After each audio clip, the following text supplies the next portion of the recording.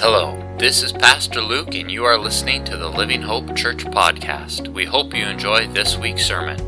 Our mission is to grow disciples and multiply churches who will glorify God and transform communities. For more information about our church, please visit our website at livinghopehenderson.com.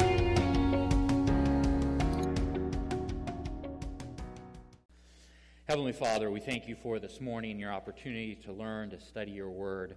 Lord, as always, our prayer is that by your word and by your Holy Spirit, that you would be speaking to us, leading us, guiding us, directing us, correcting us when needed, Lord, that we would draw closer to you, that your kingdom would expand, and all of these things that you would be glorified. We love you, Jesus, in your name, amen. There's a great story in Exodus 33 that I really love. And Israel has sinned again. They did something, and it was bad again. And so God gets mad, and God says that he's going to destroy Israel, and he would have been justified in doing so, but God says he's going to destroy Israel. And so Moses begs God not to do it. And then God has an interesting response. And I'm going to paraphrase this here, but God basically says, okay, I won't destroy them. This is in the beginning of their walking through the desert, right? And so God says, okay, I won't kill them, but on this journey that's ahead of you, I'm not going to go with you. I'm going to sit this one out. I'm going to send an angel. He'll take you the rest of the way. He'll, quality guy. He'll take care of it. It's great, but I'm not going to go because otherwise I might get mad and kill you all again. So, and that's a paraphrase. That's paraphrase. And Moses has this reply. In Exodus 33, verse 15, you can put the verse up if you would, please. Moses said to him, so Moses is saying to God, if your presence does not go with us, do not send us up from here. Or basically, don't send us out. How will anyone know that you are pleased with me and your people unless you go with us? And this is the line that I love. What else will distinguish me and your people from all the other people on the face of the earth? Right? And I've loved that verse for years. If your presence does not go with us, do not send us up from here. What else will distinguish me and your people from all the other people on the face of the earth? It is only the presence of God that could ever indicate to the rest of humanity that the Israelites were somehow distinct. And this verse actually gets played out a lot of different ways. There's lots of popular stories and God's presence making Israel distinct, and one of those stories is the story of Jericho, which we're going to go over today. Jericho, very popular story. We sing songs about it as little kids, that kind of thing. Great story, lots of good stuff on it. Jericho is very well built, and we'll unpack this in just a minute, but it cracks me up, though, because the city of Jericho is very well built from like a military standpoint. And God's instructions are this, right? I want you to walk around it a bunch of times. And then I want you to yell really loud, and then the whole place should just fall in on itself, right? And then you go in and conquer it, right? And also, I'm never going to explain to you why it has to be that way.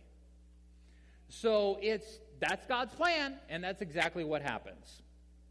As a little bit of a backdrop, we're in a sermon series. We're going through the book of Joshua. Our theme for this series is strong and courageous. The Israelites have been wandering the desert for 40 years. They're coming up. They're getting ready to invade the land, conquer the land. This is a promise going back like 400 or 500 years. So that's a lot of time, all the way back to Genesis 12. And the Israelites have been instructed to drive out the Canaanites. I'm going to read sections of Joshua chapter 6. I'm not going to read all of it. Some of it's a little bit repetitive. But let me just read some sections of it to you, and then we'll unpack it a little bit. Now Jericho was shut up inside and outside because of the people of Israel. None went out, and none came in. And the Lord said to Joshua, see, I have given Jericho into your hand with its king and mighty men of valor.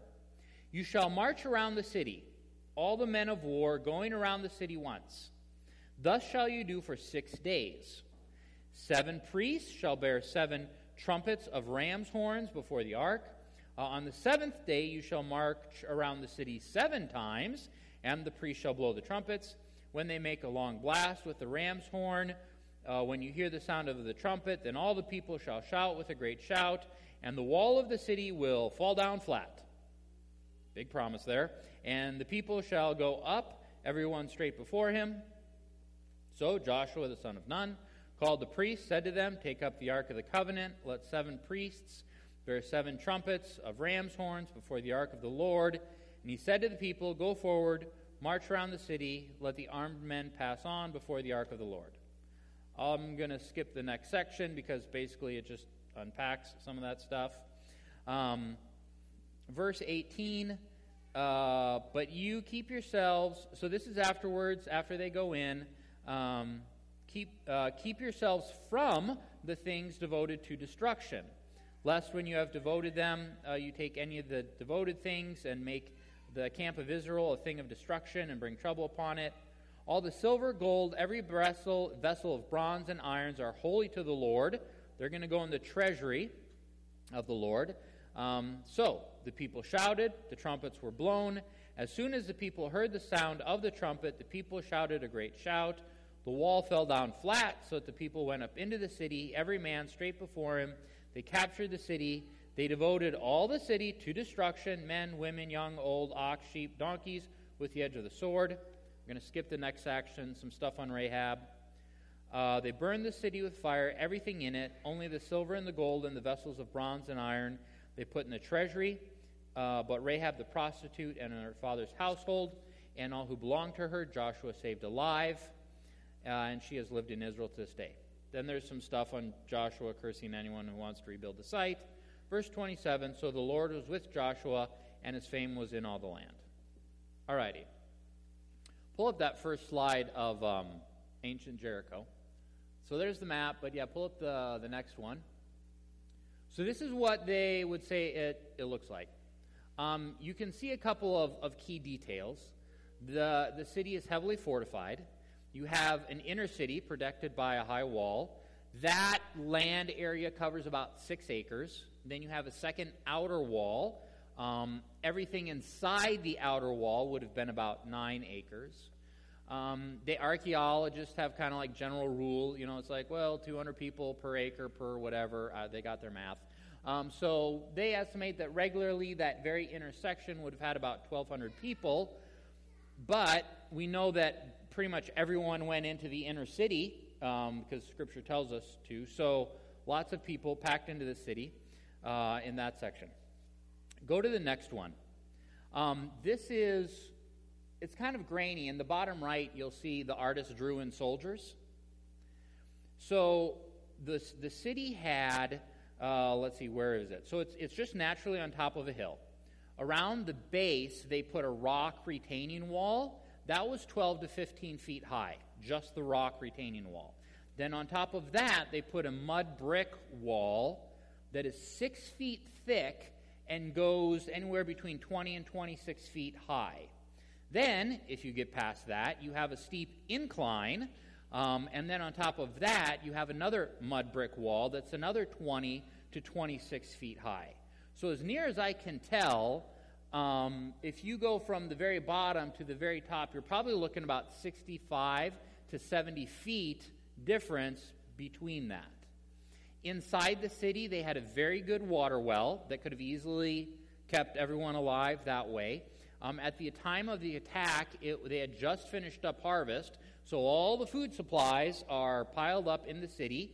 And the more I learned about this, the more amazed I was, right? Because under normal circumstances, like, they're set. Like, they have nothing to fear. As long as they have water, food, and arrows, like, they can last forever in this setting. Like, just militarily speaking, no one's going to really get past that. Which makes it even more amazing to me that these people were terrified. We hear that in the story of Rahab. We covered that a couple weeks ago. The people were terrified. talks about their hearts melting, right, of the Israelites, which I think is very much an act of God going before them. The other thing, too, is that they were set up for a very long siege, right? Like, they were prepared to camp out in there for years if needed. They would not have been prepared for all the walls to fall down and then just immediate combat as all the Israelites storm right in. Go to the next one. So, this is Jericho today. You can go tour the place. I don't know if they charge admission or not, but, that's Jericho, which is interesting given Joshua's curse about don't let anyone build on it. So you can go tour the place. They've done archaeological digs there and that kind of thing. And it was interesting to me because, in researching this, if you go to, I think it was Wikipedia, some lady had done a really thorough archaeological dig in the early 1900s, and her conclusion was, yes, the walls fell down on themselves, and yes, everything's been burned because there's a layer of 3 feet of just char and ash, but it all happened before the Israelites showed up, because she's, it's 1600 versus 1500 BC. But then if you go to the Biblical Archaeological Society or Answers in Genesis, they'll tell you, well, yes, the walls fell down, and yes, everything was burned, but the lady dated her pottery wrong, and so actually it's perfectly aligns with what Scripture says. So there's kind of, depending on which archaeologist you read about, they're going to give you different conclusions. Here, though, is my takeaway. The walls just fell down. They all admit that. The walls just fell down. They don't know if it was an earthquake or what, but the walls just went down flat. They confirmed that it was burned by fire because they've got that layer of 3 feet of just char burned stuff. They found jars full of grain, which suggests that they had not been under a long siege, because if they had been, they would have eaten that down. But they didn't. It's there. So it suggests that whatever happened very suddenly. The other thing, too, that was interesting is that not all the wall fell down, only certain sections of it. So they have sections still standing of the outside wall, and they have houses attached to that outside wall, which completely correlates with the story of Rahab, who lived in a house attached to the wall. And even when you read the story, the walls fell down, but they still went to her house and rescued her. So it suggests that her house and her section of the wall was still up. So, on whatever it was, the north side, there's a pretty good chance they actually excavated Rahab's house, because it's still standing and still attached to the wall. Frank Lenahan is an MB pastor in Montana. He has a PhD in Israeli studies or something like that. Early December 2024, he is leading a 10-day trip to Israel. And Joe and I hope to be on that trip, plan to be on that trip, and some of you should probably be on that trip as well, too. So, talk to me. I'll get you the information, and we'll go see this in person. Take some selfies. It'll be a lovely time.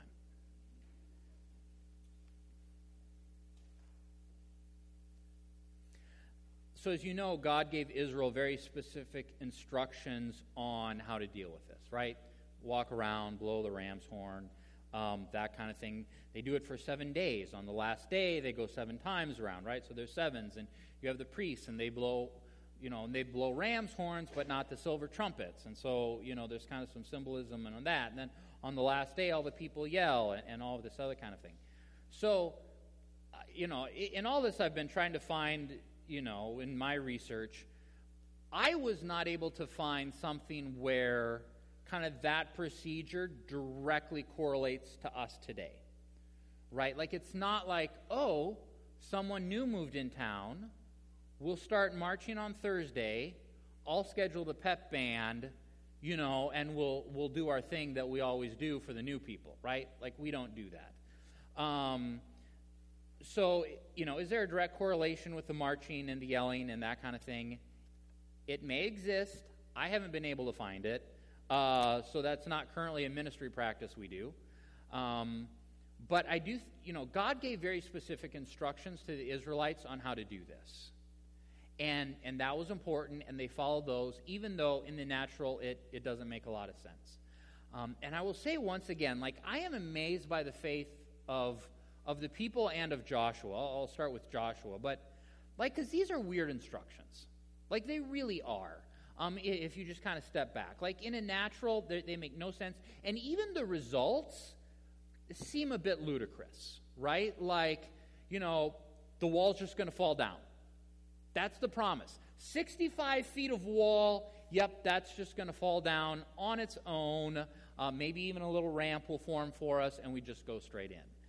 But the blowing of the trumpets and the laps and all that kind of stuff, none of it makes sense. And the other thing, too, is, as I've alluded to this before, I'm not aware of any verse that really explains why they did this or what was going on, right? Is this symbolic? Is something happening in the spiritual realm? Is this foretelling something that will happen in heaven?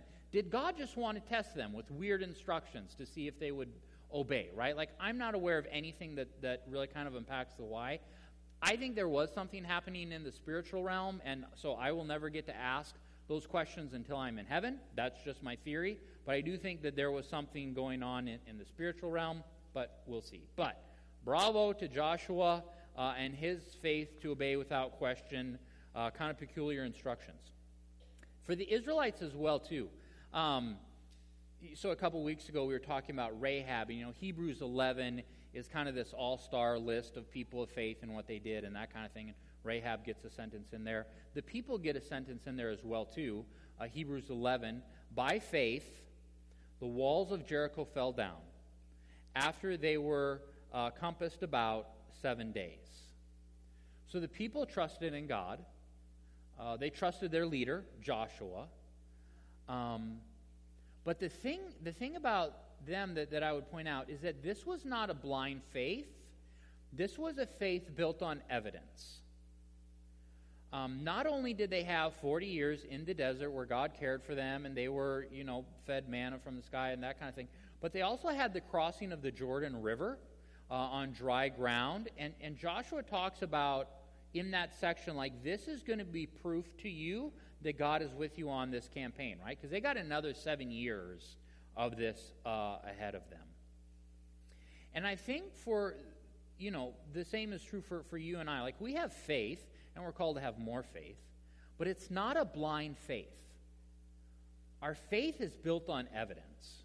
And we actually have really good evidence. Just in the archaeological realm, which is kind of its own aspect, there is really fantastic evidence.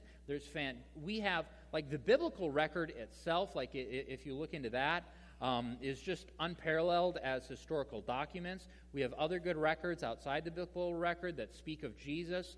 We have good archaeological evidence. We have stuff like this where the walls just fell down in Jericho and that kind of thing. And so our faith is built on evidence. And some of you have logged enough time as Christians, you've seen the miracles. Don't forget those stories. But just this idea that in many ways our faith is almost cumulative, or kind of like a muscle. The more you see of it, the stronger it should get. So anyways, some stuff in there for us.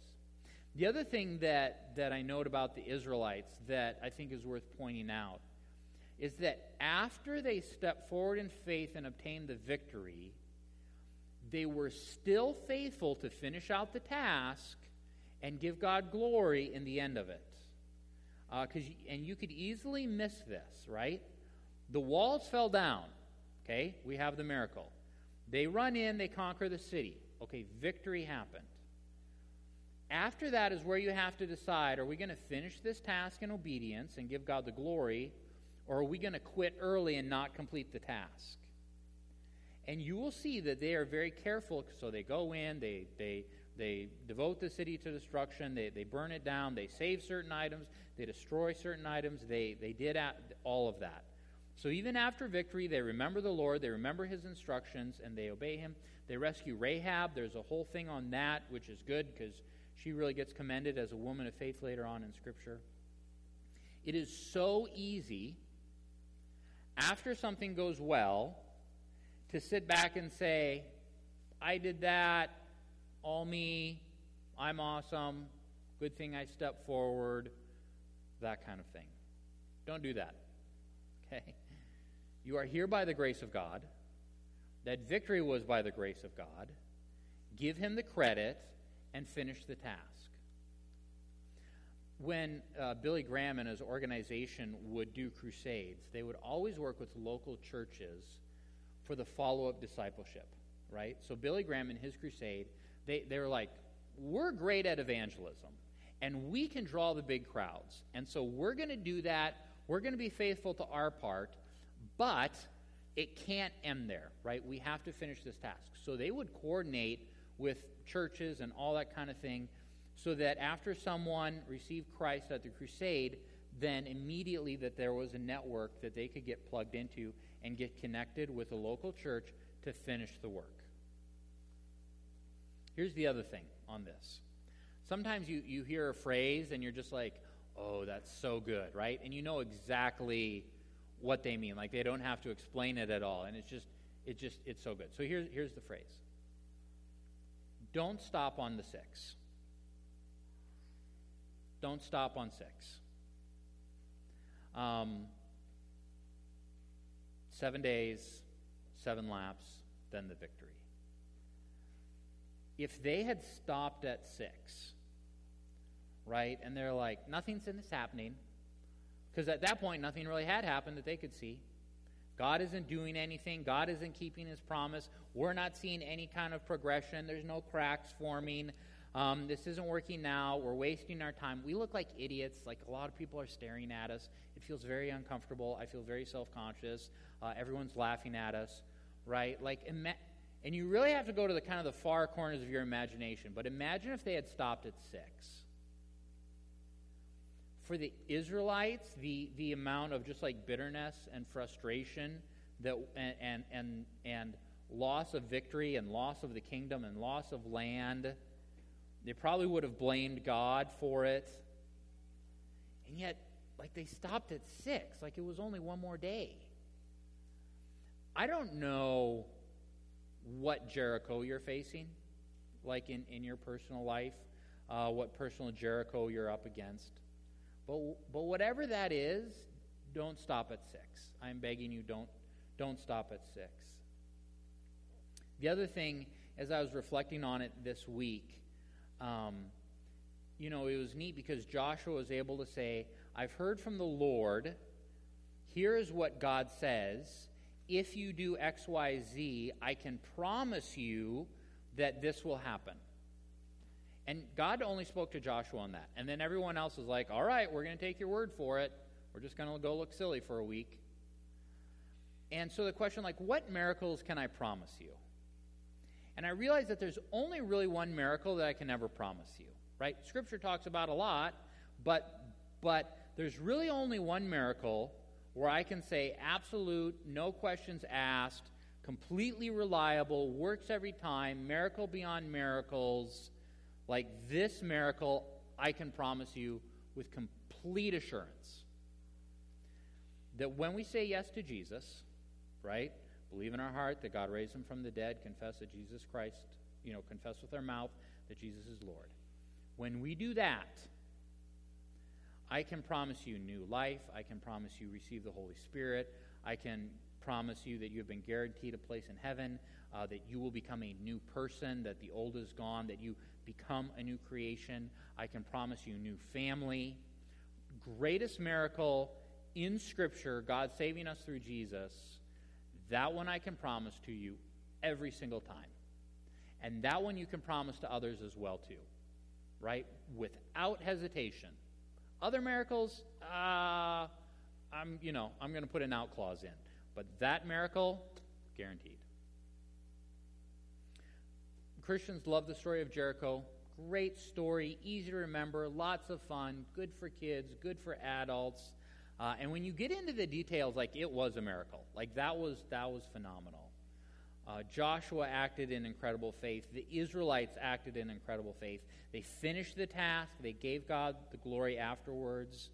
They did not stop on day 6. They saw it through all the way to the end. But for us today to never lose sight of that one miracle that we can always count on. Amen. Let's pray. Heavenly Father, we thank you for the story of Jericho, for its inspiration and instruction in our lives. God, thank you for all that we can learn about it, for their faith. But Lord, thank you for that one miracle that we can always believe will take place. God, thank you for your salvation, for your grace, and for your mercy, and that you made it available to everyone here. We love you, Jesus. In your name, amen. Thanks so much for listening to this week's sermon. We hope you were enriched and encouraged. If you have any questions about Christ or church or would like more information, visit our website at livinghopehenderson.com or email me directly at luke@livinghopehenderson.com. We hope you have a fantastic week. Take care, and God bless.